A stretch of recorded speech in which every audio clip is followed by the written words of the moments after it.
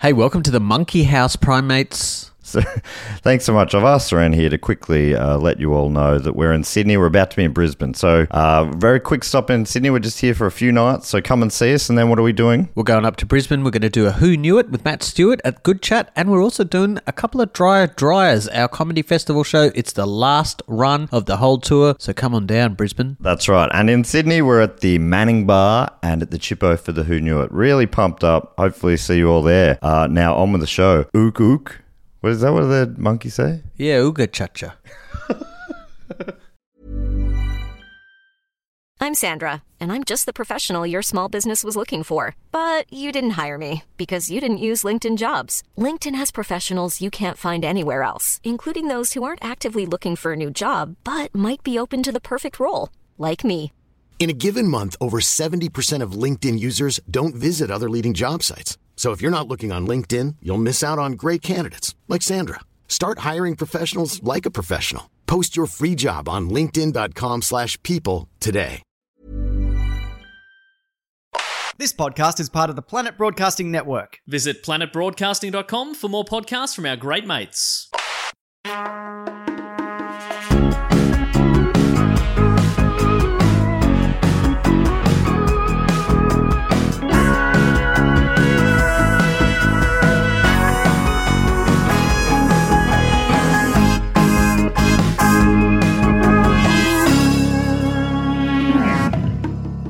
Welcome to Primates, the podcast where we explore primates in popular culture from chimpanzee all the way down to chimpanzee. This week on the show, we have a very special guest returning to the Monkey House via satellite link. It's the program director of the North American Primate Sanctuary Alliance, Erica Fleury. Hello, I'm so glad to be back. I think I said your name differently last time, but you're so polite you don't even mention it. You know, everyone says it a little bit differently, but as long as you're saying it, I'm cool with it. Okay, great. Yeah. Oh, it's a great name. I think it's a married name for me, so I'm still, okay. I wasn't born with it. What was your birth name? Erica Walter. Erica Walter. No offense to your Walter clan, but I think you've stepped up with Ooh, Fleury. they're not going to like that. Now, I'm not saying Walter's bad. I'm just saying Fleury is so good. It's exotic, right? It's very exotic. I know. It's mysterious. Although, Walter is never mispronounced, so it's very stable and reliable. Okay. So, I mean... Anyway. you lived that life for a while, and now you live in the wild Fleury life. That's right, the wild Fleury life of primates. Yeah. But, I mean, you had a Walter childhood, stable, I did. all that sort of stuff. Now... It was a very Walter childhood.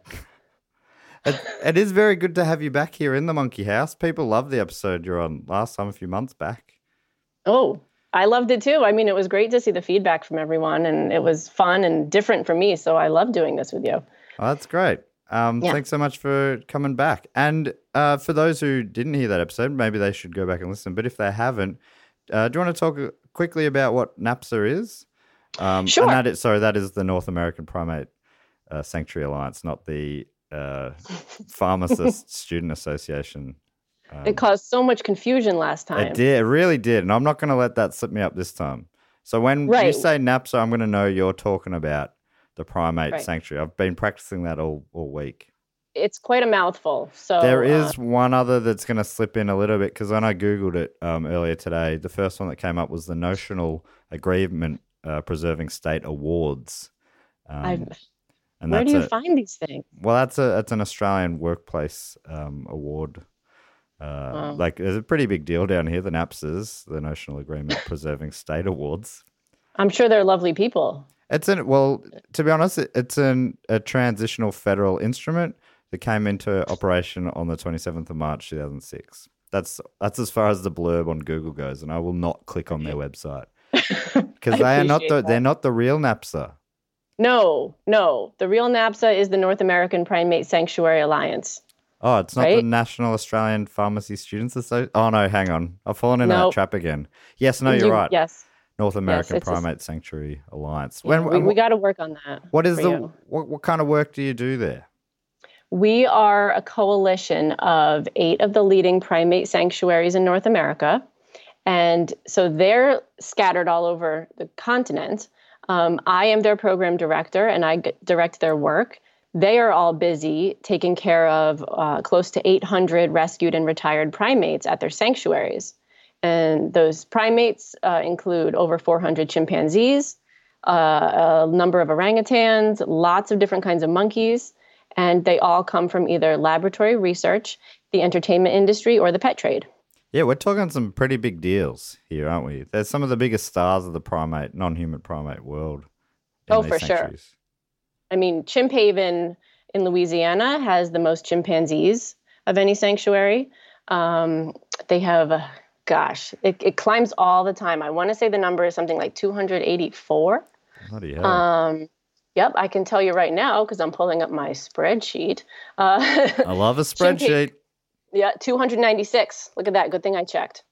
So, yes, we definitely have some of the superstars. We have Center for Great Apes, which get the Great Apes from Entertainment, which include a number of the primates you mentioned on this podcast in various episodes. Yep, the big stars. So, yes, lots of them. Lots of monkey sanctuaries that are big stars too. They get lots of laboratory monkeys, and they're all doing fantastic work to help these primates that have nowhere else to go.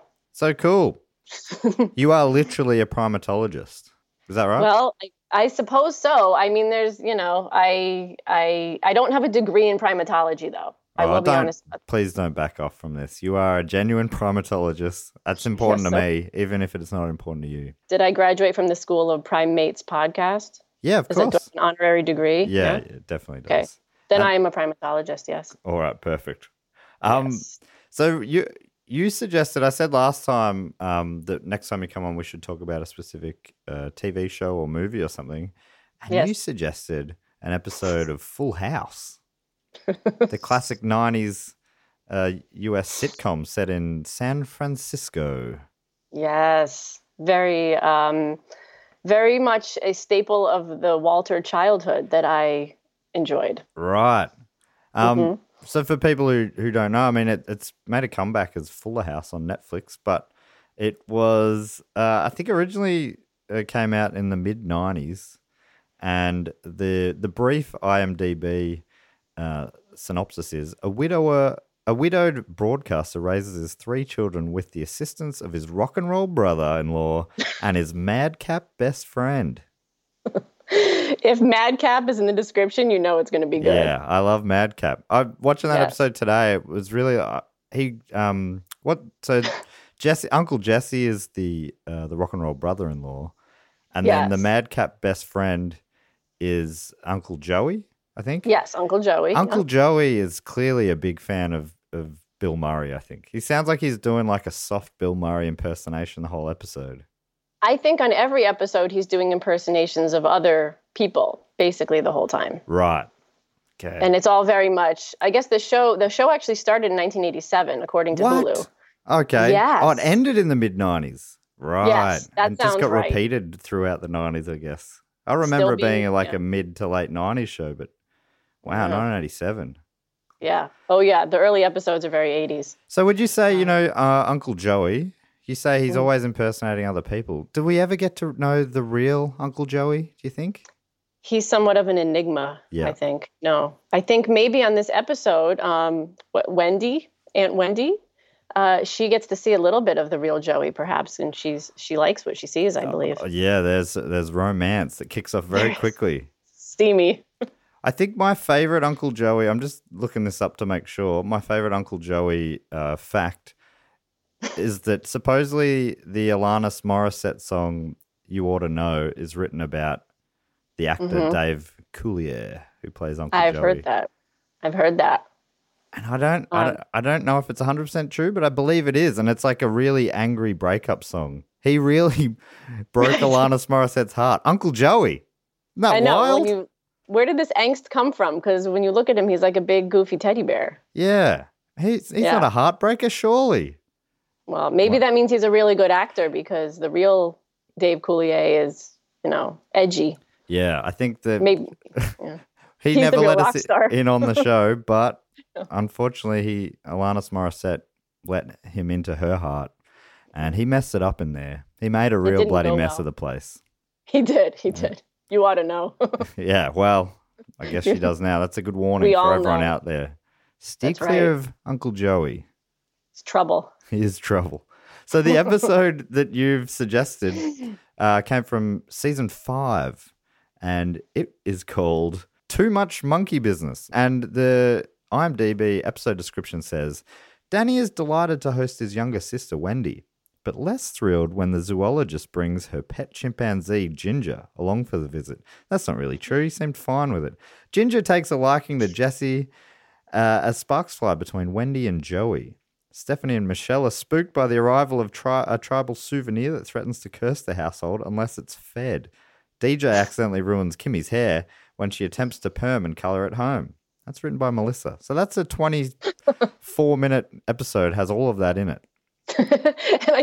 I would suffice, I believe a lot of it could have been taken out entirely and would not have been missed because the whole African mask part did not seem really necessary. No, that did not go anywhere in particular. I guess I think maybe in the writer's room there, it's just any idea. Throw them all in and we'll put them all in.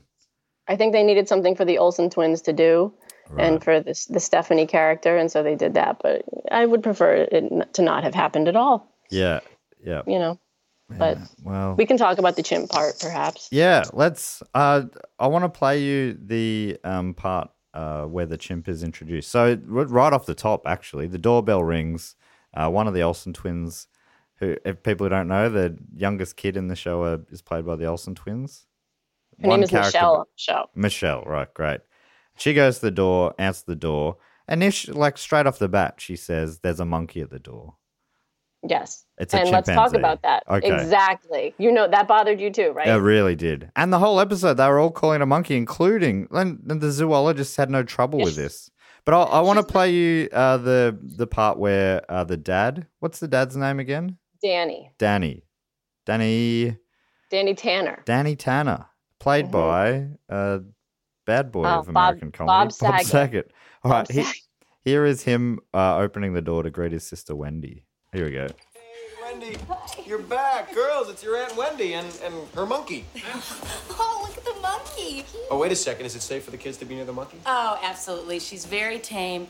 I raised her all by myself from a little baby. I was studying chimpanzees in Uganda, and I found poor Ginger all by herself. Okay, so what she said here is that because she's raised it since it was young, it's not a threat to anyone. Would that be true? No. And tell me, they're calling the monkey, or they're calling the chimp a monkey. They're calling the chimp him or it or her. What are they saying? Because I actually couldn't hear the clip there. I think. Oh, right. Sorry. No, it's okay. You tell me. I don't understand technology. I thought I was playing that for your benefit, but obviously just for the listeners at home's benefit. Well, it's all about them. Okay. She said that Danny goes, "Is it safe for the kids to be around her?" And she said, "Yeah.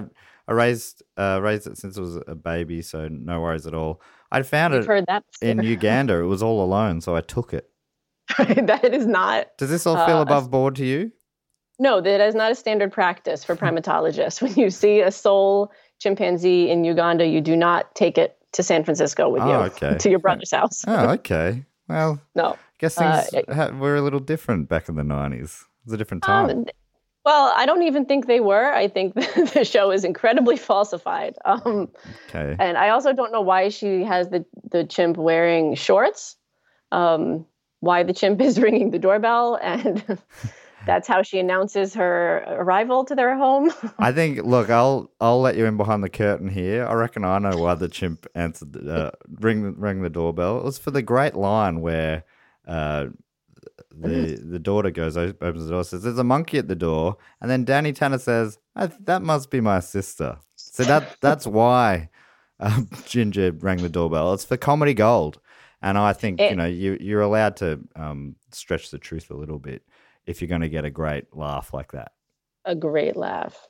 And you're a comedian, so you know gold when you see it. I'm on the inside on this one. Oh. You might know chimpanzees, but I know zingers. That was one? Oh, yeah, big time. I think that might be top 10 funniest jokes ever. I don't know if I'm going to come to any of your shows now. Well, then my shows aren't as good as that. I can't, hit that sort of height. Well, my sister looks like a chimpanzee. Huh? Oh. Yeah, now you get it. That sounds really good. Okay. It's one of those ones. Maybe you'll get it on the way home. That kind of joke. It has to rest with you for a little bit. Yeah, and marinate. exactly. Okay. Yeah. I also enjoy Aunt Wendy. I like how she's always dressed like she's going on a safari. Did you notice that? I did. Yeah, I thought maybe it was Steve Irwin's sister or something like that. Lots of khaki. Yeah, loves the khaki. And I don't know if that's necessary, though, because she's just visiting her family. Yeah, well, I think, when you're a zoologist, you've really got to commit, especially if you're seeing people for the first time in a while. You really got to let them know, I've made a choice with my life. I'm all in at the zoo now. This is me. Well, love it or taking the leave chimp it. with you, Yeah. carrying them with you is sort of a sign of that too, right? Oh, It's I mean, a full commitment. holding the chimp's a subtle nod to being a zoologist, but I think wearing khaki, that's, you can't get any more in your face than that. It's true. I mean business, zoo business. Right. No, that's official gear. Yeah.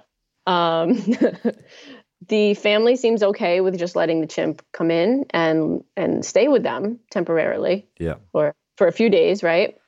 Yeah, well, Father Danny, he does say, hey, because Wendy goes, I'll stay. Maybe I should get a hotel. This doesn't seem to be appropriate. And he said, no, my sister's got to stay here. I'll get a hotel for the chimp. Oh, he probably said monkey. Yeah, probably. It's pretty funny. Can you imagine that? That's a whole second episode. Chimp alone in a hotel room? Yes.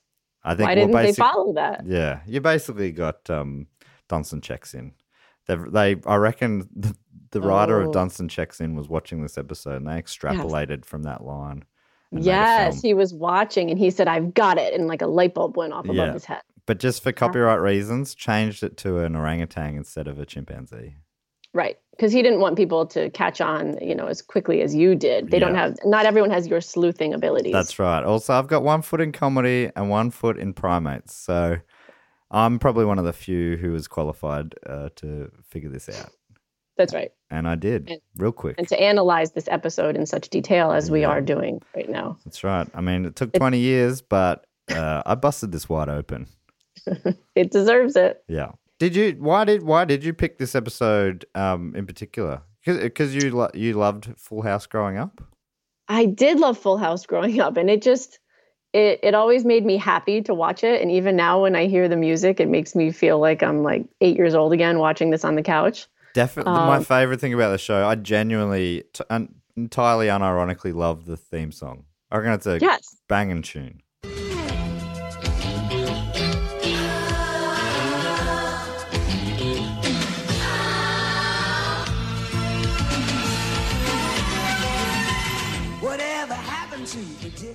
Love it. It makes me happy, right? It's like a return to childhood. And then about a year ago, my daughter started watching it. She was, I think, 6 at the time. And so I got re-interested in all these episodes because she had it on, so I would see them. And then we saw the chimp episode. And of course, I don't remember the chimp episode being on in 1992. But seeing it now, with knowing what I know, I was like, oh my gosh, this is so weird. And so we would talk about it. And then I thought it would be good to talk about with you. Yeah, great. And it's sort of coming towards the end of the or probably right in the death throes of the golden age of real live primates on screen. Like the modern, the last decade or so has been pretty much, it's moved into nearly all CGI stuff. But back then, up until the 90s, it seemed like every sitcom had at least an episode where they went, oh, I guess we bring in the monkey. Absolutely. Friends did it in season 1. Normally it feels like we're running out of ideas thing. Let's bring a chimp in. But they hopped right on that train, didn't they? Full House waited all the way to season 5. They did. But they kept all the typical cliches that we would expect. Yeah. Yep. The chimp did run wild at one point. Well, I guess, let's talk through the episode a little bit, at least that main storyline. So sure. Joey, it becomes clear that Joey knew Wendy as kids and they were real bratty to each other. They were at each other's throats in a kid sort of nasty way. Right. Not anymore, though. Not anymore. Now they're at each other's necks in a much more sensual way. Almost too sensual for this show. Yeah, Yes. there was a few weird moments in this show. Earlier, before we even got to that, Ginger the chimp had its hand in Uncle Jesse's pocket. Yes, I was going to say, And what it is was- going on? And he goes, what is the chimp? What's the monkey doing? And he goes, well, I know what the monkey's doing. Why is it doing it? So I think he was he pretty explicitly saying it was wanking him off? Yes, it was like molesting him. And that is not at all appropriate for a show like this for kids. I would say that at that Not point, to very early in the mention- episode, was too much monkey business. Yeah, that is definitely too much monkey business. And I'm not comfortable with the whole chimp man business going on there. Yeah. Let's Not just, okay. Yeah, let's leave chimps and chimps to love each other, all right? Stop. And the whole family was just watching it happen, right? They were just like chuckling. Oh, Uncle Jesse. Uncle Jesse. Yeah. The chimp loves Someone do something about this. No. Well, there was a That could scene end later very on badly. when the chimp got loose in the house. It Right. jumped in. Jesse was waiting for his wife to join him in bed. And they were alluding to it. I think it sounded like they were going to have sex for the first time since they had twins. So it was a I don't pretty know big if it's moment. the first time, but yeah. It wasn't the first time. Like I got to open up here. I was half watching this show. That's okay. It was hard to, even for 24 minutes, it was hard to fully keep my attention. But I don't blame you. so he was waiting for his wife to join him in bed. And is his wife, sorry for jumping around, but his wife is in trouble for paying, is she the one who's been bribing universities to let her kids in? Yes, Lori Laughlin, her name is. So she plays Aunt Becky on the show, and she was just recently she still is in a lot of trouble, for bribing to get her 2 daughters into college and falsifying, I guess, some records, something about, I think, claiming that they were on athletic scholarships or paying to get them in on athletic scholarships for sports that they never played. Right. So, she's in a bit of trouble, but she plays a real goody two-shoes on the show. Yeah, as they all sort of do. Even the bad boys are kind of all very good. Absolutely. It is it's the most saccharine sort of US sitcom cliche show. It's sort of like the basis of the weird, and every episode ends with the crowd, Yeah. They hug. Yeah. There's all a big misunderstanding. Yeah, exactly. Anyway, Yeah. so Which is why I love it. That's why it makes me happy. yeah, right. It is. It's made for feel goodness, and every now and then a little bit of interspecies jerking off. Strange. It's such a weird thing for them to put in there, but I know. and then there was this other part where he's waiting for Aunt Becky to come in, and Right. All of a sudden, I'll play it now. Can't keep your hands out of my hair, huh, honey? Oh, I love you.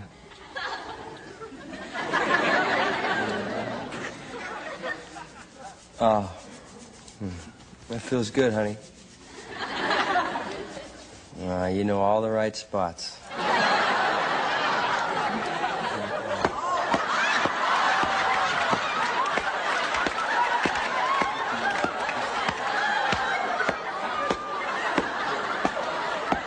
The rough stuff tonight, huh, honey?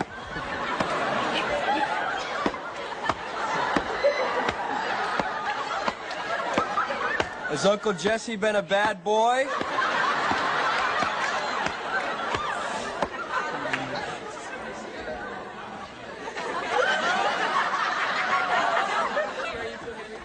Becky, when was the last time you shaved your back?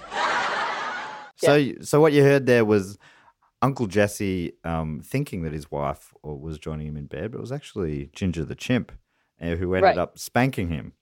And at one point, he even said, he called himself to his wife, "Oh, Uncle Jesse's been a bad boy," or something like that.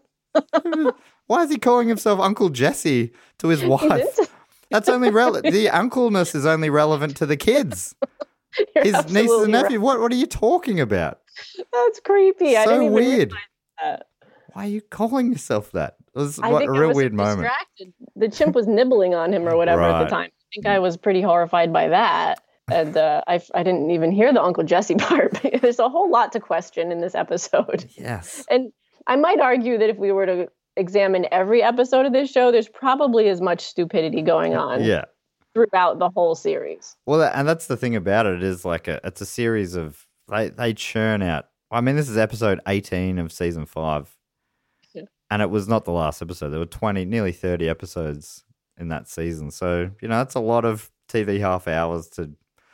So yeah, I'm guessing they're just throwing stuff against the wall there, but yeah, they don't dig too deep. So Wendy, the zoologist and sister of Danny, is reconnecting with her bratty old friend, Uncle Joey, the man of a million voices. But what's his actual voice? We don't know. But we don't. Danny encourages Joey to take her to a zoo. What do you call? I was going to say audition, but what do you call job interview? Yeah, well, she. In the beginning, and you may have missed this because you might have been distracted, but she walks in and everyone's like, "Oh, Aunt Wendy's here," and she says, "I have a job interview at the zoo at 3:00. Can you take me there?" And it's like, whoa, is this what you do when you go to visit family? You just expect them to take you to a job interview? I did not notice that. That's so presumptuous. Anyway, I'm here. Yeah, maybe that's why Joey, fought with her as kids. Maybe she was always so presumptuous. Right. Yeah. Very privileged. Got a bit of an attitude. I think I'm feeling that. That makes sense. But anyway, by the time they return, they're making out on the couch. Right. And as you do in a house full of children, right? Yeah. And then Danny walks in and he says, "I need to talk to you, Joey." And then they have a quiet word, and Danny says to Joey, "Back off my sister. It's bad news. Don't do it." And Joey's like, "I'm a grown man. She's a grown woman." And I was loving that. I'm like, yeah, that's cool. I mean, it's all a bit weird. But it's weird that Danny, why is Danny, I mean, it must be 40s. And they're going, why are they having these conversations? Back off my sister. It was a real schoolyard sort of thing. Well, we learned why, though. We learn why right at the end. And that's because Danny was trying to protect Joey, not his sister. She's a heartbreaker. She's a heartbreaker. She's always traveling around, chasing chimps and zoo jobs. And he just wanted to make sure Joey's heart was protected. Why he didn't say that up the top, I'm not sure. Because that would have saved a lot of misunderstandings. For sure. But that's how this show is built. That's right. It's all a big misunderstanding. It's a whole lot of misunderstandings. I know. Yeah, so they end up, but in the very end, he says, "Let's make it work." She takes the job at the zoo, and I obviously haven't seen the next episode. Does it follow on from there? Do you remember? No, I don't think we ever see her again. That is amazing. Wendy, they needed her for one episode to get a chimp on, and when the chimp is gone, they don't need Wendy anymore. So why didn't they end the episode saying, I'm not going to take this job, but let's try and make it work long distance or something. There's something where it's not so jarring that she just disappears the next episode. Is it really jarring though? All right, probably not. Are you upset? I'm a little upset. I really thought I saw a long, loving relationship. Well, maybe there's some Full House aficionados out there who are going to argue with me, but I don't remember seeing Wendy on future episodes. Yeah, the next episode is called something without monkey in the title, which makes me think it's probably not that. She's only around monkeys. Why is it that monkey, even back then, probably even today, people still call chimpanzees monkeys? Why is that? Do you think? They do it all the time. I think people don't know, and there's so many monkey species. I hear people saying gorilla when they mean chimp, or I'm sure people even say monkey when they mean gorilla. They think monkey means all primates, and as you know, that's not true. But and I think people also might think ape means all primates. Yeah, there's a lot of confusion out there about what's an ape, what's a monkey, what's a primate, what's a gorilla. And I mean that's really why this podcast exists. It's here to educate as well as entertain. If we can do both, we can do both. I can multitask. Full House doesn't manage that. They just sort of do the entertainment part, not so much the education part. Well, not in terms of primates, but emotionally, they do educate. They tell you to open up your heart. And you're so right. Family, family will always be there for you. That was an important part of my Walter childhood. Yeah. Did you grow up in That's why I'm so well-rounded. Because you're not too far from you're in LA, right? Which is I'm in LA, a couple but hours from San it's like I think driving, it's more than a couple hours. I think it's more like 6 to 7 hours. I haven't driven there yet, but I actually grew up in New Jersey, on the opposite coast of the States. New Jersey. Bruce Springsteen. Yes. Rutgers University. Yes, right near Rutgers. I saw a football game, Rutgers versus someone, which was a bit of fun. You did? Yeah. In New Jersey? In New Jersey. I went to Rutgers. Wow. Caught the train down from New York for the day. Yes. So I was in this little town right near Princeton, which is where Princeton University is, and also very close to Rutgers. So that's the central New Jersey area where I grew up. Oh, cool.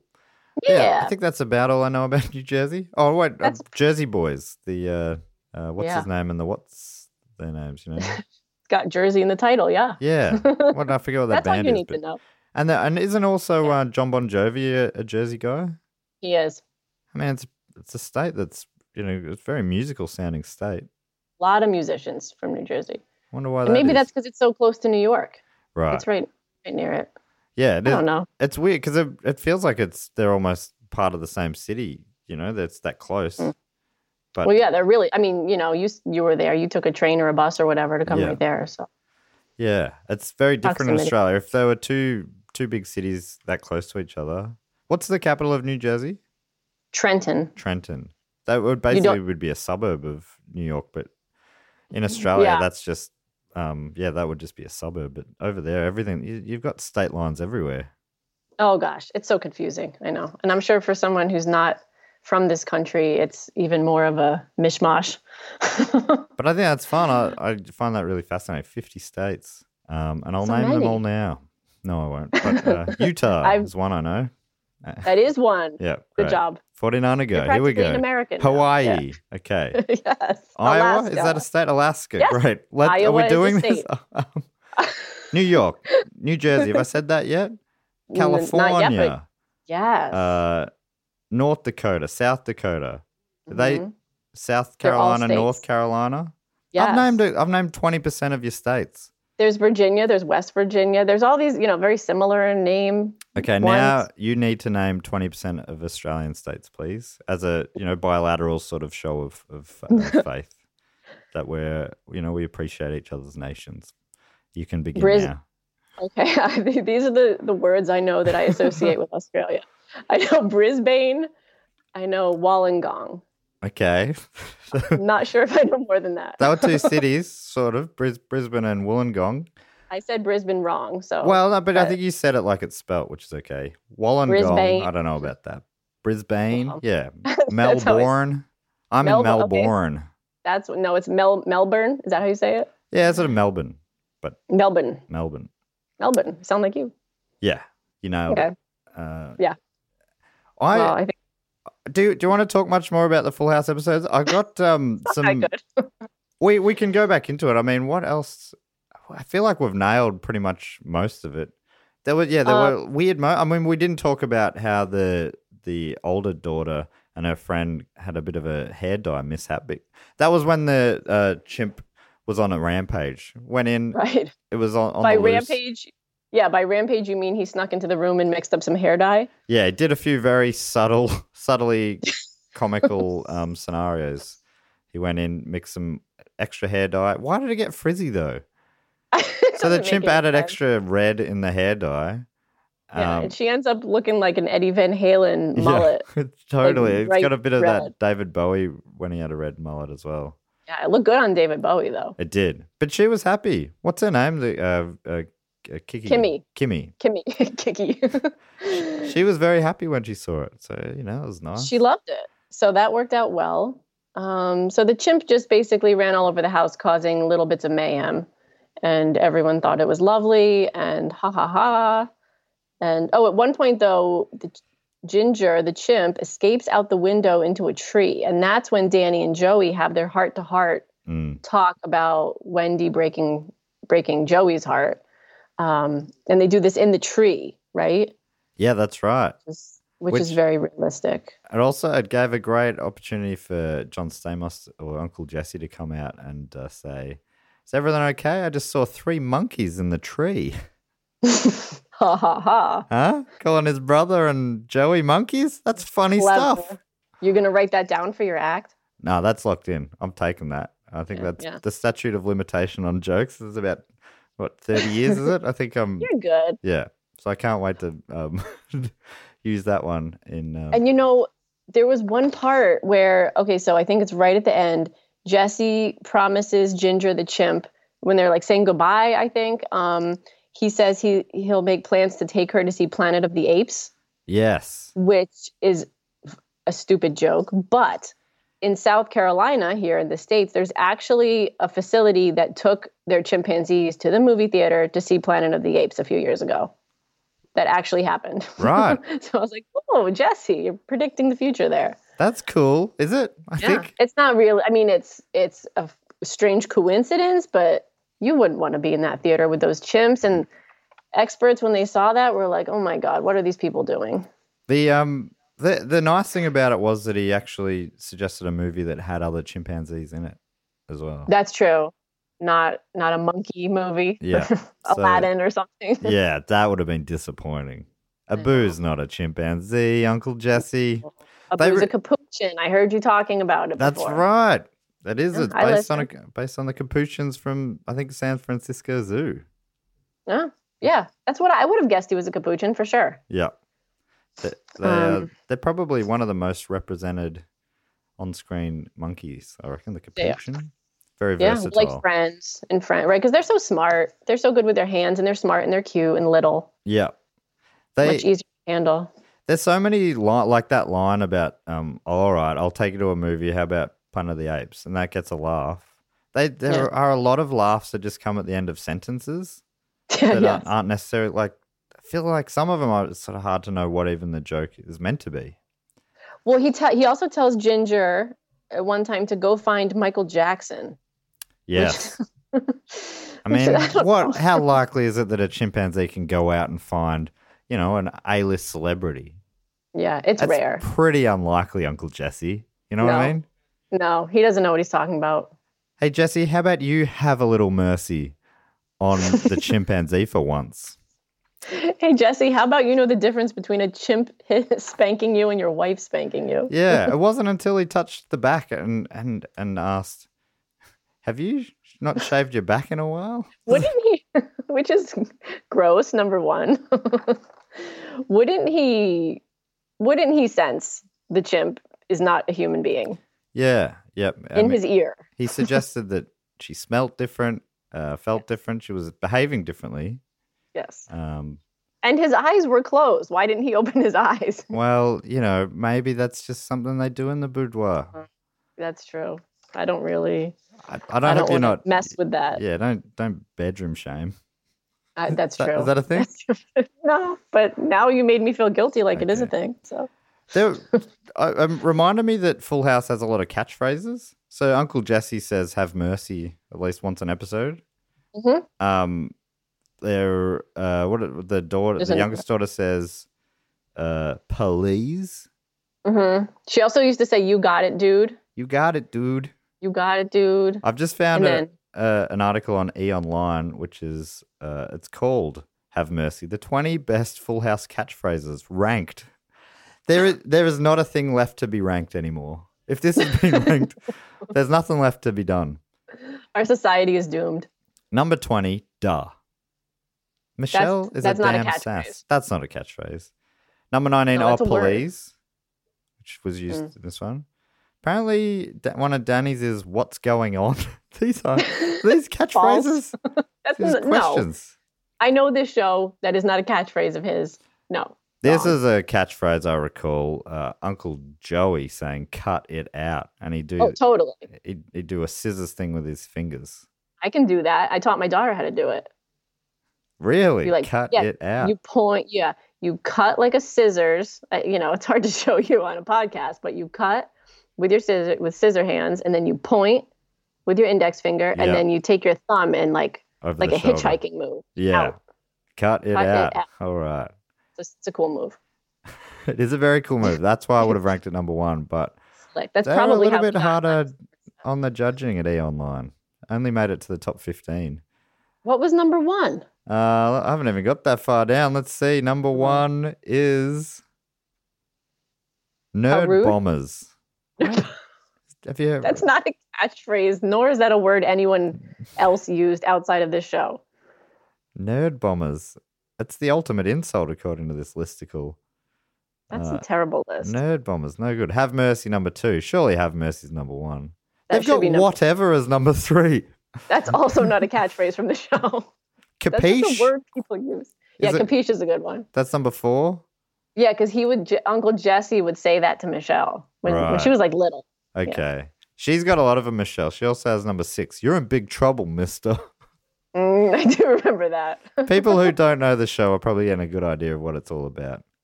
Yeah, there's not much more to it than this. Apparently, whenever Uncle Jesse answers the phone, he says, "Talk to me." That's one of his catchphrases. He's just a cool dude. Yeah, that's very cool. Badass. He's real cool. He always wears, leather and vests and like a necklace or something. He's very 90s rocker. And he doesn't like you touching the hair. Whoa, don't touch, not the hair. No. He said that does the Ginger touch the hair in this episode? Yeah, I'm Might sure. even be the big finish. Right. Ready to pop the question? The jewelers at BlueNile.com have got sparkle down to a science with beautiful lab-grown diamonds worthy of your most brilliant moments. Their lab-grown diamonds are independently graded and guaranteed identical to natural diamonds, and they're ready to ship to your door. Go to BlueNile.com and use promo code LISTEN to get $50 off your purchase of $500 or more. That's code LISTEN at BlueNile.com for $50 off. BlueNile.com, code LISTEN. Were you telling me not too long ago that the man who plays Uncle Jesse, he was trying to organize a chimpanzee for his kid's birthday party or something? It was a monkey. He, just within this year, he has a baby son who I think just turned a year. And before he turned a year old, some magazine, I think it was People magazine, interviewed the actor John Stamos, who plays Uncle Jesse, about his son's birthday party coming up. And he said, I guess it was Curious George themed. And he said, I'd love to get a real monkey there. And so that was in the media. So then, the animal experts were upset about that. Our organization and some others sent letters to his people and to him saying, please don't do this. This isn't a good idea. And he ended up agreeing not to get a monkey. And he said it was a joke. So perhaps it was a joke all along, but at least the monkey did not, have to come to this birthday party. Oh, that's funny. Maybe it was a joke. If it was a joke, I feel like the article would have portrayed it as a joke. It just made it sound like, yeah, I'd love to have a monkey at the party. And I think that's what he meant. But then maybe he just realized it wasn't a good idea, or maybe it wasn't even possible. Who knows? But the good thing is that the monkey did not show up to his birthday party. The monkey was busy, all right? It's busy yeah, time busy being a monkey. Yeah. Up to monkey business. Not too much monkey business, I hope. No, just enough. Especially with that whole scene of Uncle Jesse being wanked off by the monkey. It's a little sus that now he wants to have a party with a monkey. You know what I mean? Yeah. What are creepy. your real motives, Uncle Jesse? Yeah, Uncle Jesse. Because there's no line between his character and him, right? They're the same person. So. I think so. Yeah, I think that's a fair assumption. Yeah, unlike Uncle Joey. Joey and the actor are entirely different people. But he's getting his heart broken on this show, but then in real life he broke Alanis Morissette's heart. Yeah, it's all flipperoo. Whereas Uncle Jesse, that's a very blurry line. Where does Uncle Jesse stop, and where does John Stamos stop? We don't know. No one knows, and science has been working on this for years. That's like a whole episode of a podcast in itself, right there. Yeah, and we will get to the bottom of it one day. We will. Maybe I'll be there for it. Get John on. Do you know, are you a personal friend of John living in Hollywood, as you do? I wish I was. No, I wish I was, but I'm not. Okay. He doesn't travel in my circle. Well, that's interesting. It's not a big place, is it? LA? La La Land? It actually is, yeah. Huh. We're not all movie stars. Okay. Oh, so you're not a movie star? I am not. What? Yet. Maybe I will be, but not yet. You got to go to more auditions. Do I strike you as a movie star? Oh, yeah, big time. You got a quality, a certain quality, and it's a star quality. Star quality. That's what they call it. Yeah. Is it that's a je ne sais term. quoi? That's one of my terms as well. Yeah, star quality. I came up with that. Je ne sais quoi. You've been around a long time. I have. Yeah, je ne sais quoi. Yeah. Yeah, that's how you say it. Yeah. Yeah, you got it. Okay. I've such a worldly man. I am. Thank you for noticing. Yeah. I've traveled. I caught a train to Rutgers. That's impressive to me, to be honest. Good for you. It was great. It was great fun done. They got slammed, Rutgers, by whoever they played. But I bought a Rutgers hoodie and I wore it proudly. And I took it back to New York and people treated me differently when I got back. You were like a local? No, I was an outcast. Oh, okay. I think, because you wore a Rutgers thing in New York? Is that what you mean? Yeah. I was walking on the streets. I remember people scowling at me. That's what they do in New York. Oh. That's just their face. Oh, right. So it wasn't the Rutgers thing. It was just me. It was just you and everyone else. Okay. It actually wasn't you. It was them. It was just, that's what you do in New York. I was smiling at them. I thought they were sort of upset with how bad the football team was. I don't think they care much. Or that they thought I was a Jersey boy. They might have. I kept telling them that I was walking here, and that didn't seem to stop them. Did you say it in that nasally tone, just like that? Yeah, I'm walking here. I'm walking here. Oh, well, it's a shocker that didn't work out for you. Yeah. Well, I was trying to fit in. Well, you're doing more than I have, so, Do you have a New Jersey accent? Is that what this is? I think I do. Yeah, people say I do. Yeah. Okay.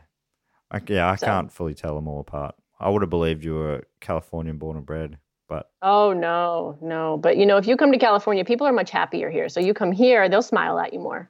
Oh, that's interesting. Is it the sunshine? Not that New Jersey gets real hot summers, but LA is just warmer all year round, right? Oh, yeah. And you're right by the ocean and it's beautiful and absolutely. Yeah. I wonder if that's the same in Melbourne, because Melbourne's probably got weather more, maybe not the same as, but probably more in common with New York. And then the further north you go in Australia, gets closer to the Californian weather.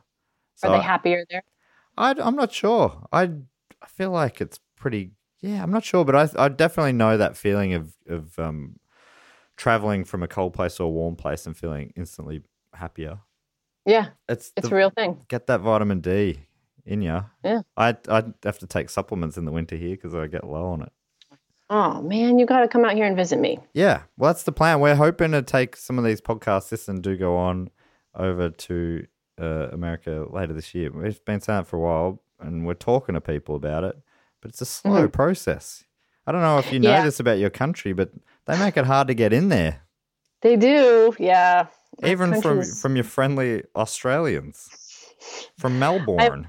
I apologize on behalf of my people. Look, no apology necessary. But yeah, I'm really hopeful that can happen. I've got some questions before we'll talk a little bit more about Full House towards the end. But I just put the call out to some of our Patreon supporters and listeners if they had any questions for you, because a lot of them loved your time on the show last time. So if you're up for it, can I throw some questions at you? I would love it. All right, cool. I have not vetted these questions at all. I'm reading these for the first time, okay? So should be fun. Feel free to pass on any of them. This is from Gregory Gritman. He says, which primates are most and least human-like in their behavior? I think you'll agree with me here that chimpanzees and especially bonobos, I think, are the most human-like in their behavior in different ways, right? Although chimps have a, an aggressive sort of violent side to them. You could argue humans do too. Totally. But orangutans also have a lot of human qualities. If I had to pick one, though, I would say bonobos. They're the most genetically similar to us. Right. They look a lot like us. Yep, that's my answer. Yeah, they're sort of the John Stamos style. It's all about the sex with them. They're lovers. Yeah. Whereas the chimps are more fighters. Yeah, and I guess you could say we're what, half and half? Yeah, which is it's interesting that because bonobos very like super closely related to chimpanzees. They're basically an offshoot of chimpanzees, right? A subspecies. Yeah. They were considered a subspecies, and now they're considered their own species. Right, but they're very close, but they're so different in how they deal with conflict. Absolutely. And they even look, I mean, when you look at them, you can differentiate a bonobo from a chimp really easily. It's crazy. I think maybe to the untrained eye looking at them, they might look the same, but like bonobos have this little like part in their hair, like a hairdo, and they've got pink lips, and their bodies have less hair on them in general.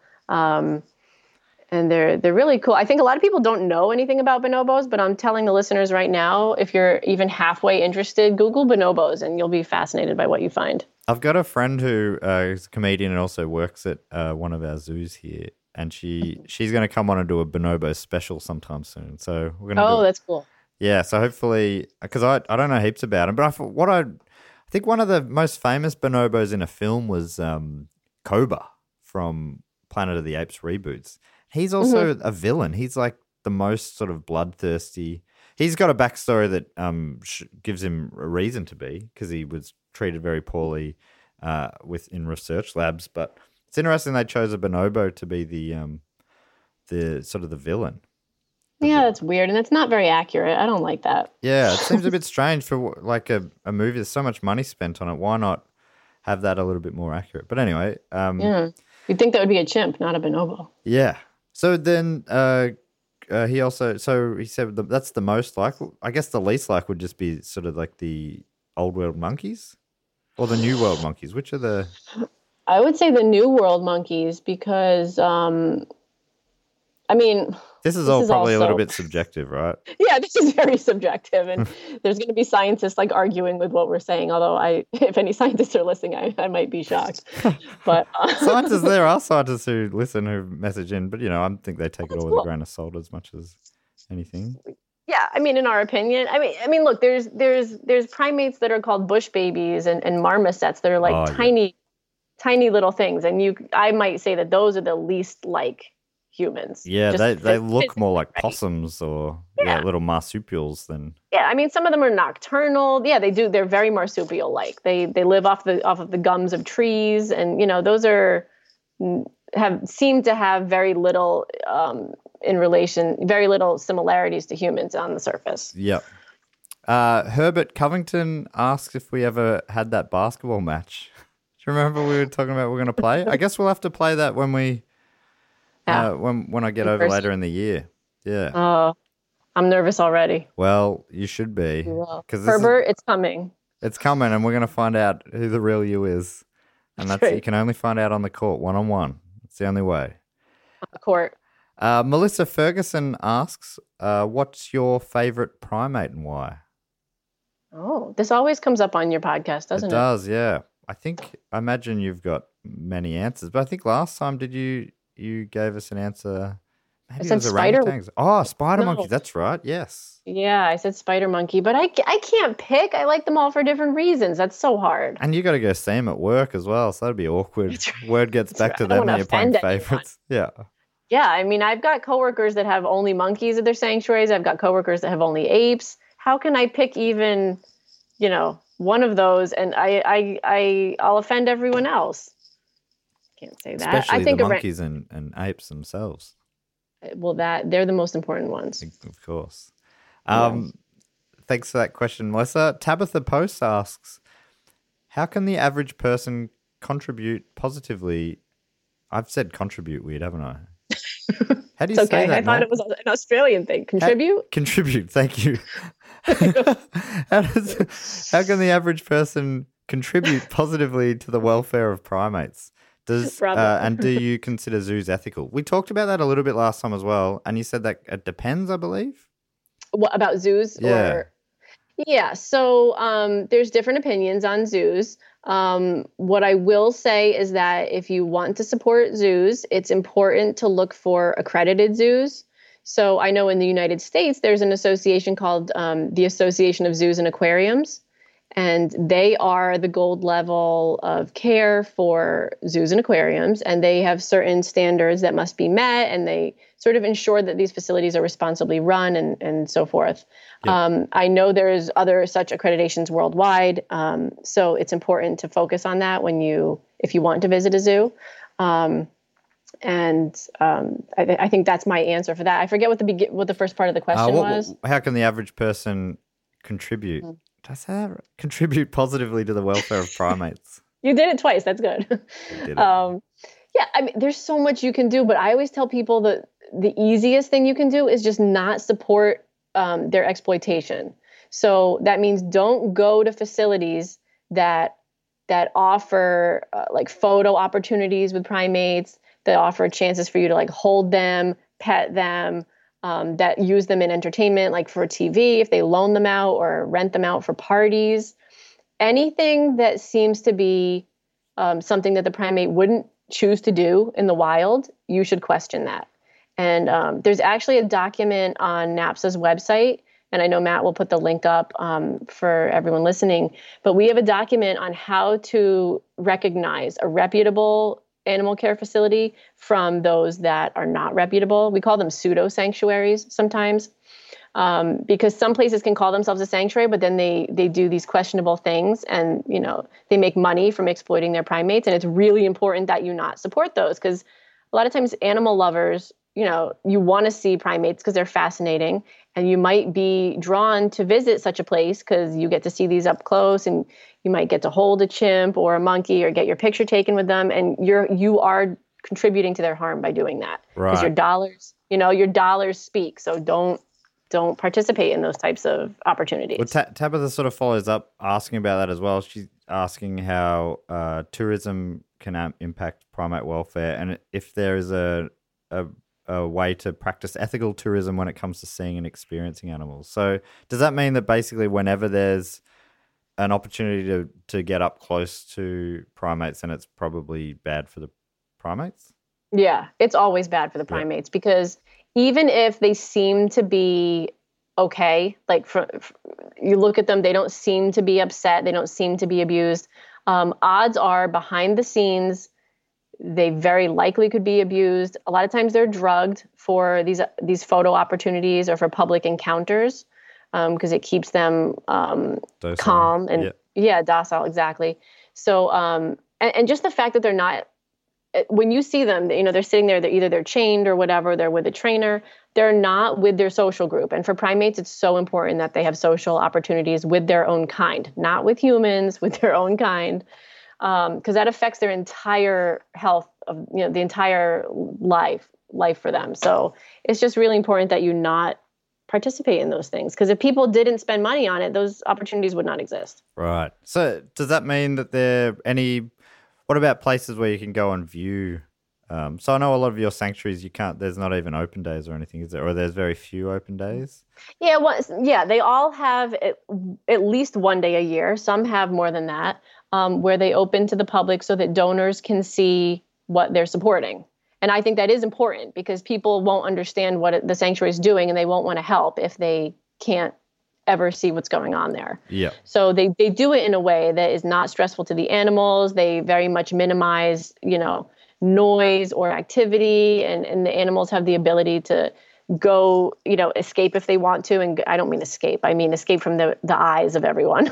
Yeah. They can go into a private area or relax, or, go away if they don't want to be around the humans. And even then there's a lot of distance separating them. It's not like they're right up close to where the people are. So there's responsible ways to do that, to let people know what's going on at a sanctuary, but it's not a daily occurrence, and it's not something that can have a negative impact on the animals, on a daily schedule. Right. So does that mean you wouldn't really recommend going to zoos for the most part? Because zoos are obviously there for people to view the animals. I mean, often they're in the Melbourne Zoo, they're pretty big enclosures, but for most of the animals anyway. And they do have but I think they are phasing out any animals that aren't endangered. So they're, but I mean, I'm no expert on this at all. But I'm just wondering about places like that. there's probably different levels of how ethical a zoo could be, but yeah, completely. There's a lot of different types of facilities that can call themselves zoos, just like there's different facilities that can call themselves sanctuaries. But we work with a lot of really amazing experts from zoos that collaborate with sanctuaries. So I'm not going to say people shouldn't ever visit zoos. They can make up their own minds about that. And there really are some incredible experts in the primate world from zoos who do a lot to rescue primates and get them into sanctuaries and support sanctuaries. We all sort of work together. Yeah. I guess Wendy from Full House is an example of this, a zoologist who worked hard to get a chimp. She saw a chimp alone in Uganda and she thought, I'm going to take that to San Francisco, City by the Bay. That's really city not that what never the sleeps. zoos do now. Okay. Yeah, sorry. I thought accredited zoos will not do that. They won't just pick up a chimp and take it with them to America? Here's a sign. If you see Aunt Wendy at a zoo, that's not a good zoo. And you'll know Wendy because she'll be there in khaki. Yes, look for khaki. And she'll probably have it Uncle means that Joey all the animals were on her arm. Right. She might be making out with him in the corner. Yeah. It means all their animals were stolen from their families in Uganda, and you should not go there. Danny, you should leave. Danny McMeans asked a question that follows on from this, and maybe we've kind of answered it, but I'll ask it anyway. And he's talking about his local zoo, which is the Sacramento Zoo. And he says he's a bit worried about the zoo in his area. He's heard that the enclosures are too small. They have 3 orangutans, 6 chimps, and a few lesser apes. They are currently in the process of considering looking to move. So my question is it better to not go to the zoo until they get a larger location and a sort of protest, or to continue to go to give money so that they can more easily move location? That's an interesting question. Yeah, that is a bit of a catch-22 sort of thing. Or it it's is. not at all a I guess. catch-22. I just watch catch-22 on online. So you're going to use that phrase a lot. Yeah, I'm like, all right, I've got a new phrase that I already knew. To be honest, I've heard of catch-22. It's an old book. Stop looking at me. It is. Feeling your judging I read eyes. that book a long time ago. I haven't read it. I really enjoyed the series. It was a series by George Clooney. I think he was like EP of it, and it was really good. So I'm looking forward to reading the book now. But anyway, Danny, okay. What do you think about Danny's question? Do you know anything about the Sacramento Zoo? I just looked it up. They are accredited by the AZA, which is the group I recommended. Yeah. So that's heartening. That's a good sign. In my opinion, I don't know. If I felt like a facility had subpar enclosures and standards, I don't know that I would want to support them with my money. Yeah. Maybe I would encourage Danny to find out for sure what their plans are, and maybe talk to zoo leadership and say, what can I do to help? Because maybe there's a better way than spending your money on your entrance fee. There might be a more direct way to help them move if that's truly what they're intending to do. Yeah, great. Oh, this is really, I think this is the most serious this show has ever been. I appreciate Is that depressing? No.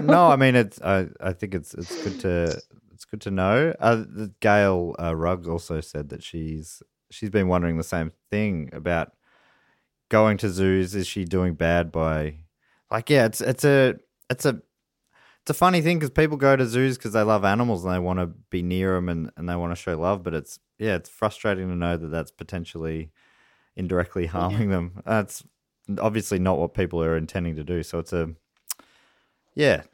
tricky one. It's a real catch-22. Am I saying that right? It's so tricky. Yeah, you are. Yeah.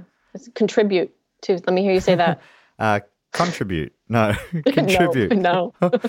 I've got once I did filmed a sketch where I had to say the phrase sportswoman of the year, and I couldn't, I hit a different syllable every time and I could not say it in the way they wanted me to. And I reckon there's 10 minutes of me saying it 100 times. And I don't think I ever got it right. I still don't know how I said it wrong.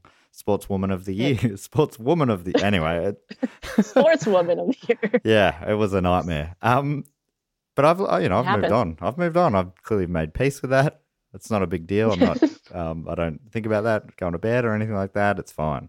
Nope. Nope, you're good. Isaac Kingy asks, how cool are geladas? Is it geladas or geladas?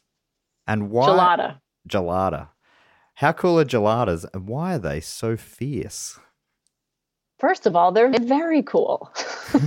I gotta look up what a gelada. They have some scary jaws. They're sometimes called the bleeding heart. Yeah, they're a baboon. Oh, they're amazing. Yeah. Yeah, they're exotic. Yeah. That red chest is, I can't fully figure out what's going on there. Amazing. Yeah.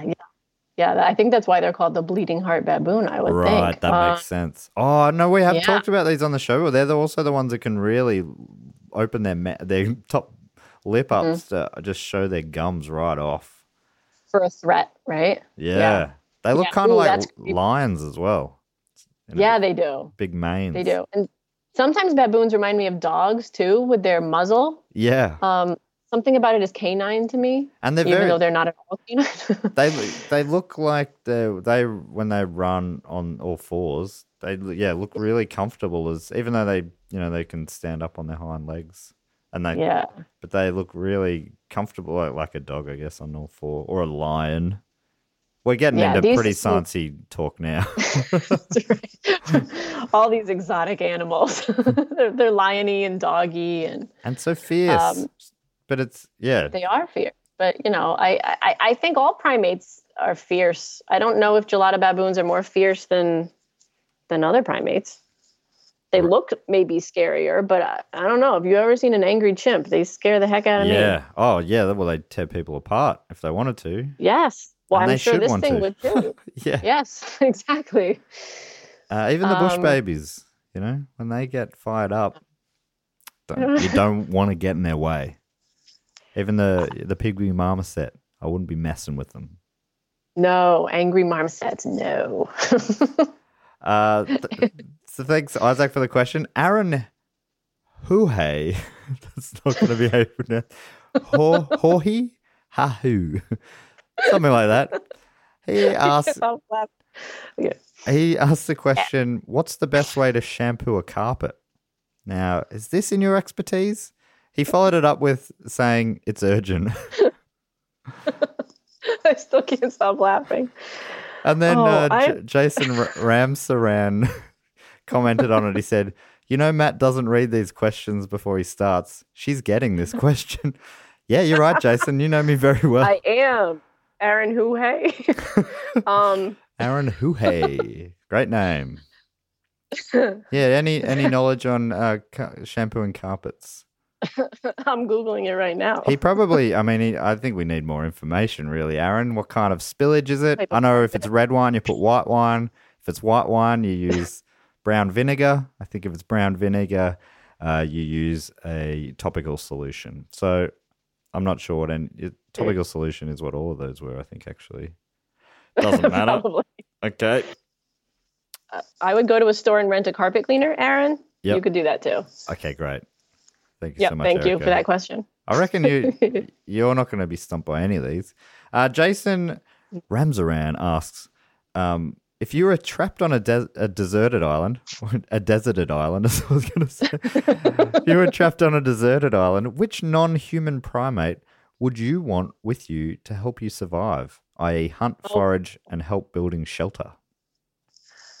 I don't think any primate would help me hunt, forage, and build a shelter. I guess he's talking. Maybe think of it in a more of a CGI Planet of the Apes scenario, where they've gained a little bit of intelligence through some sort of a evolution or whatever. Which one's like basic skills would help the most? Yeah, excuse me. I think an orangutan would be nice to have because I think they would be easy to live with for a while. And I know you're saying CGI in like cartoony version. Yeah. But even so, have you seen the rebooted Planet of the Apes? The orangutan in that, Maurice, I can't believe it's not a real orangutan. Yeah. It's amazing. No. So I'm talking like modern technology, spot on. Andy Serkis in a suit, kind of. Right.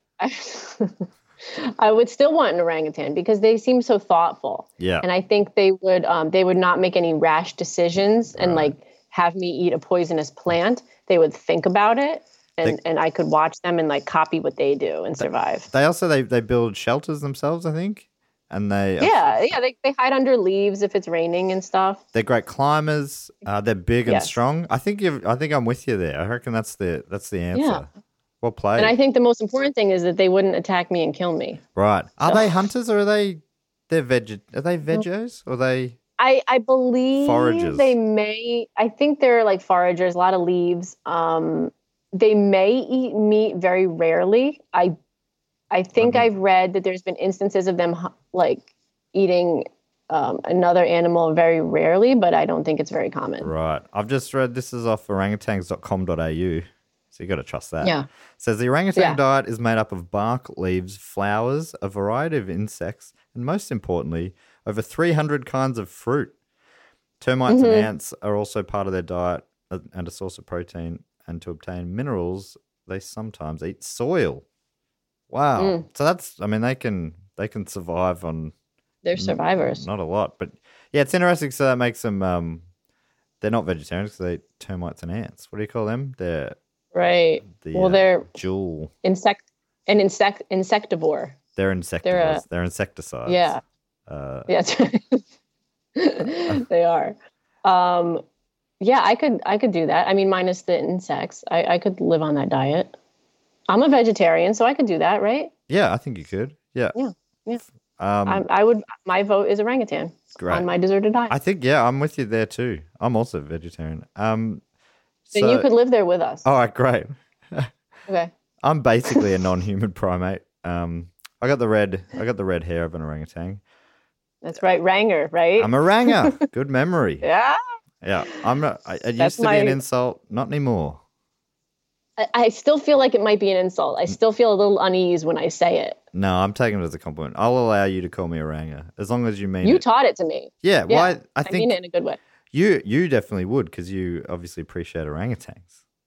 Yeah. So it'd be weird for you to be like going, you're a orangutan thing that I really appreciate. Right.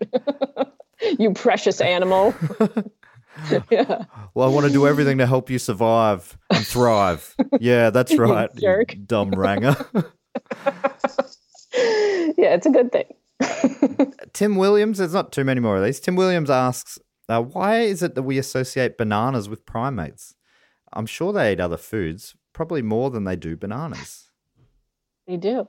Yeah, so why is it bananas? Well, so many of them do eat fruit, though. I mean, monkeys and apes do eat fruit out of trees, and I'm guessing bananas are plentiful in the jungles where a lot of them live naturally. Right.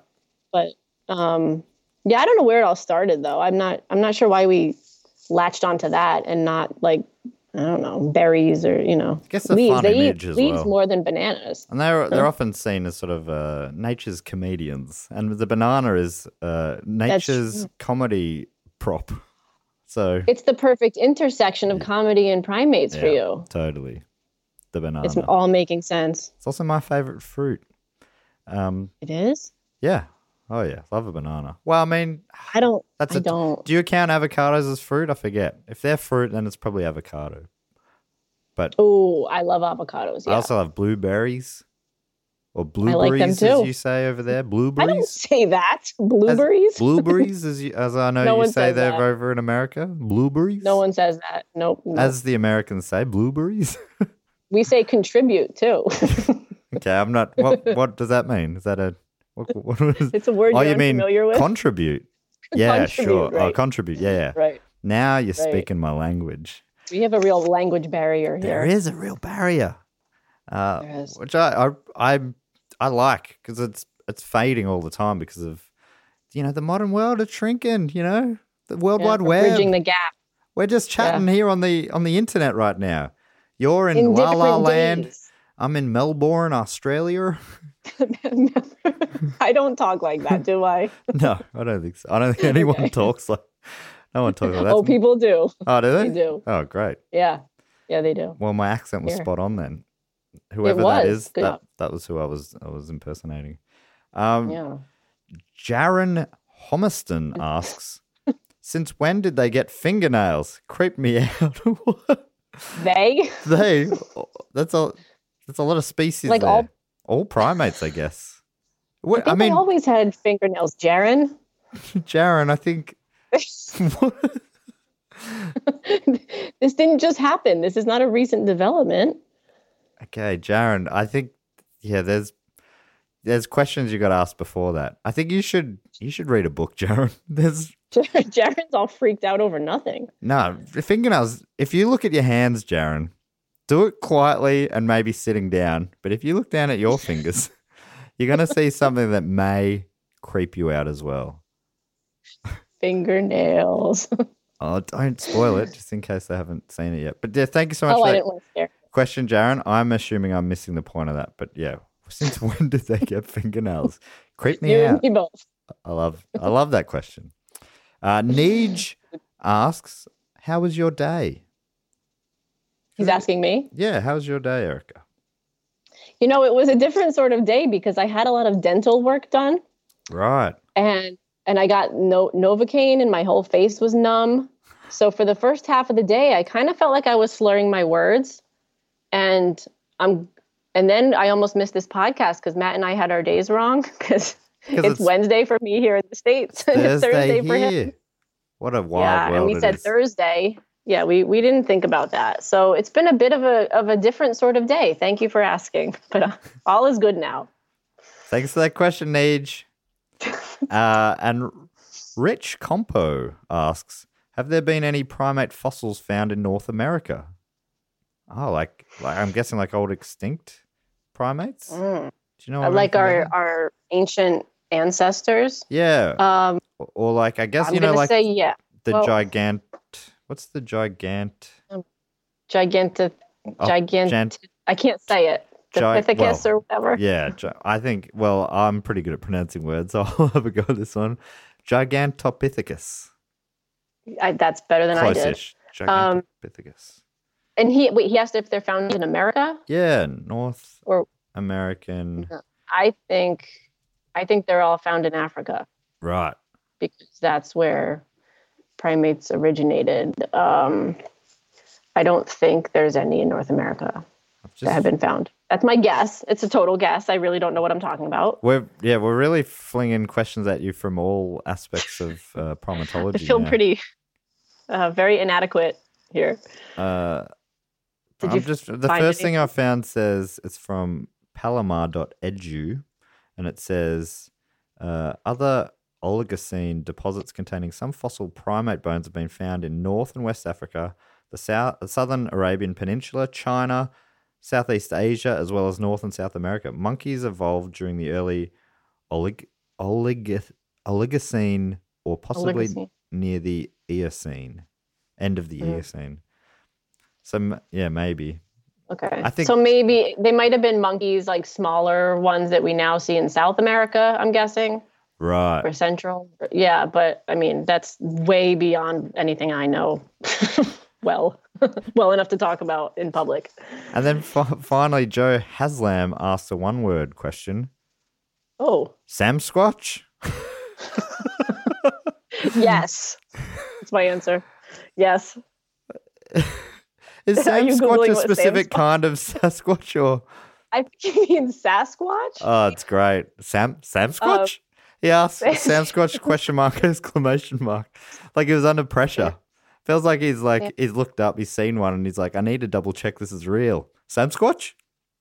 Samsquatch. Oh, wait. Okay. When you Google Samsquatch, is it Sam Squanch? Oh, it is Sam Squanch. Sam Squanch is from a... is that the one Park Boys? Yes, which is a great show. I haven't seen it. I should check it out. Oh my gosh. Matt, you have to watch that. Sam Squanch? It's amazing. Sam Squanch is not a large part of the show, but it's a line that one of the characters gets into for a little while. Okay. And my husband's going to be thrilled that we brought up Trailer Park Boys on this episode. Okay, good. Well, I'm glad we've kept your husband happy.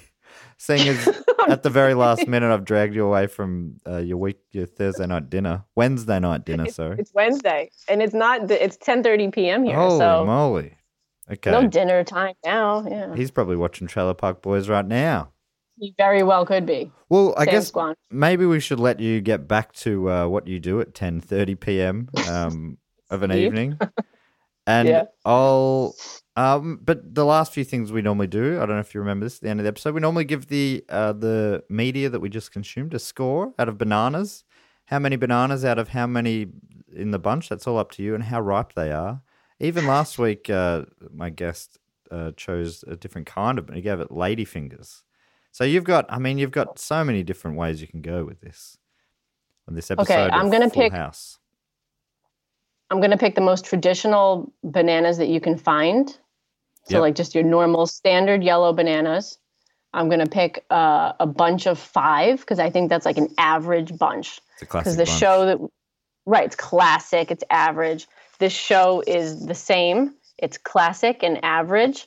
And I think that it's been around so long that the bananas are very, very ripe. They're not rotten, but they're super ripe because they've just been hanging around and hanging around. If you held one from the bottom with the peel off, it may break in half with gravity. It may. That kind of thing, yeah. Yes. Ripe. All right. And how many out of 5? Or are you giving it the full 5 out of 5? I might give it 4 out of 5 just because they called the chimp a monkey. Yeah, that definitely had to lose a banana for me as well. I'm going to say maybe 6 out of 11 bananas. Mm-hmm. I think it was, I don't know if there was something about it. There was some nostalgia in there somewhere. But I didn't really enjoy most of it. The song is so good. I can't help. Right. I want to play a little bit of the song probably at the end of this episode. Please do. Skibidi-bow-ba-da-dow. Love that bit of scatting. They brought scatting to the mainstream. Full House. But it does not hold up. I remember my dad when I was a kid, he would say, "We're not watching that American crap." But I don't know why he was calling that American. Like everything on TV is pretty, like 50% of the shows on TV are American. So I don't know why he was singling that out as American crap. But It really kind of is American crap, though. right. Your dad, I don't really argue with that. Okay, fair enough. By the way, big fan of how you say bananas. That's New Jersey talking Is right it there. right? Bananas. Yeah, it's bananas. 5 Yeah, yeah. bananas. Bunch of 5 Sorry. bananas. So They can't help it. that's the banana score, and then we do the DNA. How much of yourself did you see in Ginger the Chimp on screen as a percentage? Because in way of explanation of this segment, Andy Matthews, who's some sort of scientist, was on the first episode of the show, and he told us that humans and chimps share 98% DNA.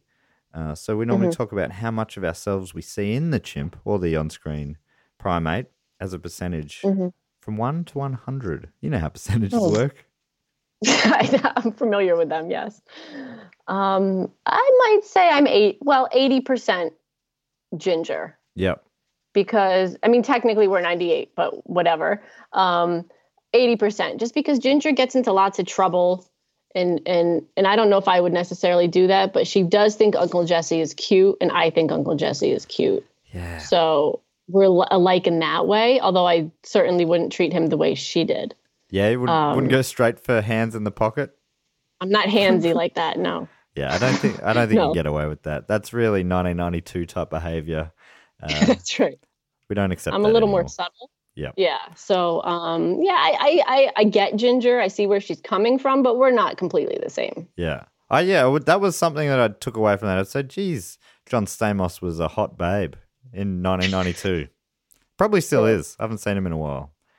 The last time he was sort of in the public eye in Australia is when he was on a breakfast TV show and he was off his chops. And I think it was later explained that he maybe he'd taken a Valium or something, or he flew out and he was medicated or something, but he seemed drunk.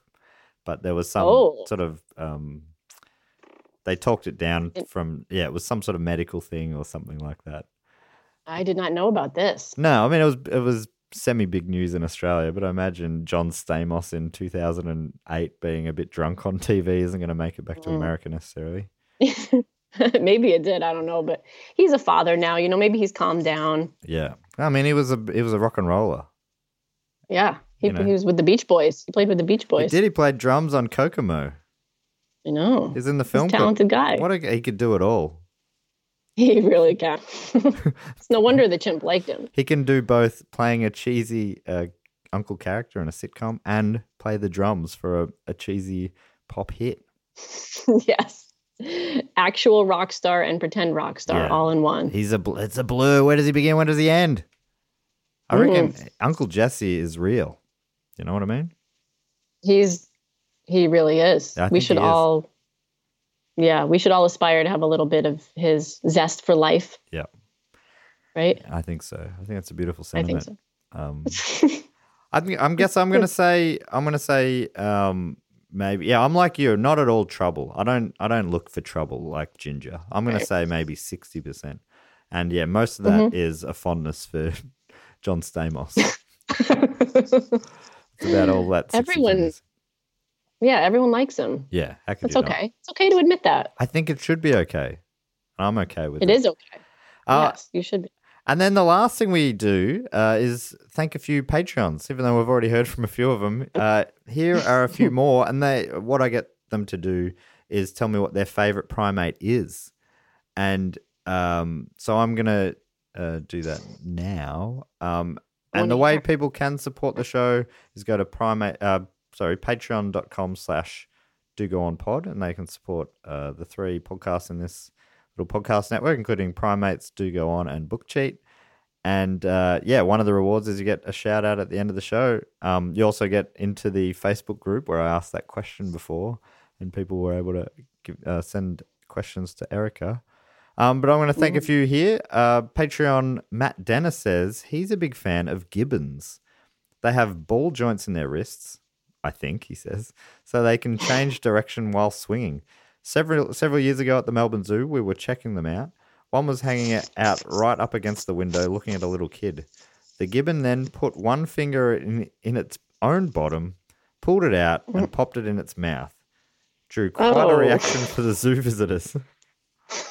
That's a subtle message. I didn't expect that. No, that was quite a little turn there. I'm a big fan of the gibbons as well. For different reasons, I'd say. Me too. I think they're awesome animals, but yeah, did not know that happened once. Okay, moving on. Dan Barley, he says, you already know my primate. You used its picture for this post. Oh, okay, because I post a picture for the question. He says, seriously though, how cute is it? It's a little ball of orange happiness. Haha. Well, I've cut and pasted that. Dan, I haven't read this yet. Now I can't remember what the primate is that I asked that question on. Oh, mate. Was it an orangutan? You said it was orange? No, I think it might have been a golden tamarin, maybe. You looking it up now? I think it was a golden lion tamarin, I'm pretty sure. Oh. Which they're pretty also amazing. Adorable. Yeah. So I'm pretty sure Dan. So that's his favorite. That's his favorite. He sold me out a bit there though, but I'm pretty sure it's the golden lion tamarin is what you're saying there, Dan. And you're right. That is a little ball of orange happiness. Respectable choice. Respectable choice. Jeez, respectable. Very. You're a bit cold on it there. Only respectable. No, I support it. That's a good choice. And then Mark Sweeney says, my favorite primate is the gorilla, mostly because of the memory I have of visiting the zoo as a child. Excited to see the gorillas. 8-year-old me was shocked to find that all they did was touch themselves and pee on each other. What a weird list of... Here we go. I'm so sorry. This has given you a bad bad experience of who listens to this show. I don't think they're all into scatology or whatever, or not. Maybe a lot of them like the scatting at the end of the Full House theme, but not necessarily. That's a different kind of scat. Different kind of scat. Yeah, totally. Yeah. We should have specified that. I should have let them know. I think they got somewhere along the lines. The message got confused. It did. But still, these are the people that help this show make it exist. So I really do appreciate their support. There's one final one. I've just lost it here. Just scrolling down. Yes, I wonder what their favorite is. Yeah, and if it's got anything to do with shit or piss. Odds are it does. Finally, so far it's 2 out of 3. Finally, Those are not odds. Cameron Silk says, my favorite little primate pal is the red slender loris. The most social of nocturnal primates, they play wrestle, sleep curled up on a branch with their head between their legs, and they are cute as shit. Always look like they have just had a big night and are feeling guilty about something. I don't know if I know what these ones look like. I'm going to have to look this up. They are adorable. Red slender loris. To me, they resemble bush babies, but they have the big nocturnal eyes, and they're adorable. He's right. They're cute as shit. Oh, yes, they are. The lorises are great. And I love how he's gone a specific kind of loris, the red slender. Right. That is very particular. Yes. But good for him. I know Cameron. He's a good guy, and a very good suggestion there. Thank you so much, Cameron. Thank you, Cameron. And that basically brings us to the end of the episode. Where can people find you? I'll put a link to NAPSA below. And obviously, we're talking now. When I say NAPSA, I'm talking about the Notional Agreement Preserving State Awards. I'll put a link to that website so you can vote in their upcoming awards or whatever they are, I assume. Please do not. You can vote. Everyone can vote, but that is not who we are. Oh, sorry. Who are you again? We are the North National American Australian Pharmacy Students Association. No pharmaceuticals. No. No? No. Is this a pharmaceutical podcast? Am I on the wrong one? Yeah. This is we've been talking about that pharmaceutical episode of Full House all episode. Oh, that's such a good episode too. How did these lines get crossed again? Whoopsies. Okay. Well, darn. It was all a big misunderstanding. So, this North feels American like the primate. plot of an episode of Full House all of a sudden. It is. You tell me when I should say the name of my organization. You should. Sorry, I've talked over you 3 or 4 times. I'll give you a clean run from now. Let's try. Let's see if I can do it without mucking it all up. The North American Primate Sanctuary Alliance. You can find our website at primatesanctuaries.org. We're on Facebook at Primate Sanctuary and Instagram and Twitter at NAPSA Primates. Awesome. So I'll have links to all that stuff in the show description. If you click on them and follow them, I follow them, and they're nothing else. Great pictures of primates. It's thank you. It's a real nice time. And hopefully, Erica, if the listeners being into shit and piss hasn't turned you off too much, we'll have to have you back on again sometime soon. I would love to. I mean, look, shit and piss is what happens with animals, so it's natural. It's part of life. We're used to it at sanctuaries. Right. It won't scare me away. No, and it definitely feels like that. It had a lasting impact on a few listeners. So, hey, they're listening, so that's good. That's true. And people can find Primates on social medias at primatespod, and the Gmail email address is primatespod@gmail.com. And there's links. All of this is in the show description. There's also a link to giving us topic suggestions, different movies and TV shows that you think would make good episode topics. Maybe if you want to suggest, put it in the notes, a topic that you think Erica would be good for next time. Let us know. And also please review us if you can on iTunes or wherever. Give us a 5-star review. Why not? And Erica, as we always finish the show with our classic sign-off, thanks so much for joining us, Erica. And as we always say Thank you here, for having me. Sorry, Erica. I'm do it again. I feel like I've talked over you more this episode than in the past. No, me too. I'm trying not to. I'm going to remember that. I've just got to, because there's that slight delay. So I think we both go for the same, what we think is the pause, but it's, anyway, I'll remember that for next time. So thanks so much for joining us this week, Erica. And as we always say here on Primates Podcast, I hope you like the podcast as much as Uncle Jesse likes his hair.